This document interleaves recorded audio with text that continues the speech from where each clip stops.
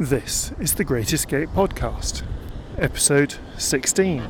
We are go for liftoff in T-minus 30. All systems are go. Hit it. And the sound quality for today is going to be really quite strange because I'm using my handheld recorder standing on Pambula Beach, which is on the east coast of Australia, looking out over the rising sun, over the ocean. There's nothing between me and New Zealand, I think, going that way. This morning I've had breakfast sitting next to a pair of kangaroo just nibbling by the campsite, and we've had parakeets land on our van, and it's a stunning blue sky, hardly a cloud in the sky, really lovely day.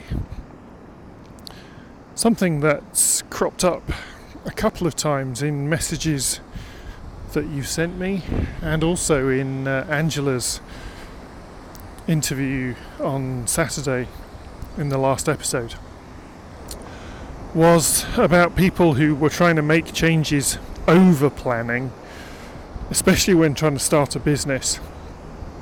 And something that I found when I was working at the Henley Business School teaching entrepreneurship was that there is a clear gender difference in the way people approach making change and starting businesses. And that is that men tend to get a bit half planned and just go and do it when they think they can do it. Whether they actually can or can't is largely irrelevant to the way they're thinking. They think they can. And women tend to plan and plan and plan and plan and plan, and are much less likely to actually make the change or start the business because they feel like they need to have all of the I's dotted and T's crossed. Now, I know it's very dangerous making sweeping gender approximations like that, but this was a clear finding. And obviously there are individuals, and that will be different in one way or another. And so what we found was, if we could get the men to plan a bit more, they were more likely to be successful. And if we could get the women to plan a little less, they were more likely to be successful. Which sort of makes some logical sense, but was really quite interesting. So my thought for you today, as you can hear the Pacific Ocean crashing beside me, is actually at some point you've got to take action. You've got to start making the changes necessary to get to the destination, or to get on the journey that you want to get on. And a lot of the time, the amount of planning needed is a lot less than we think. But also, there's this thing called the lean startup concept, and that is basically where you get cracking with the minimum of preparation and the minimum of expense, and just try it. Try building something, try selling something, and see what happens.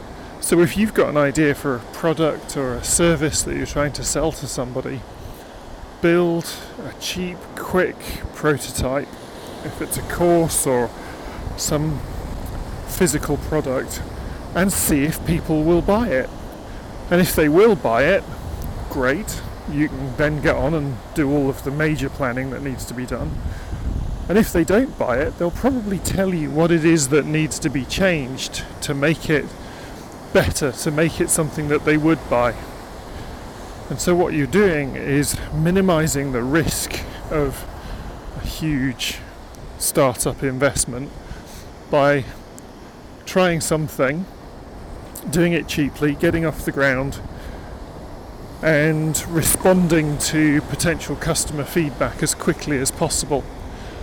And that way, for those of you who get stuck in the planning phase, you can tell yourself this is part of the research and planning phase and get moving.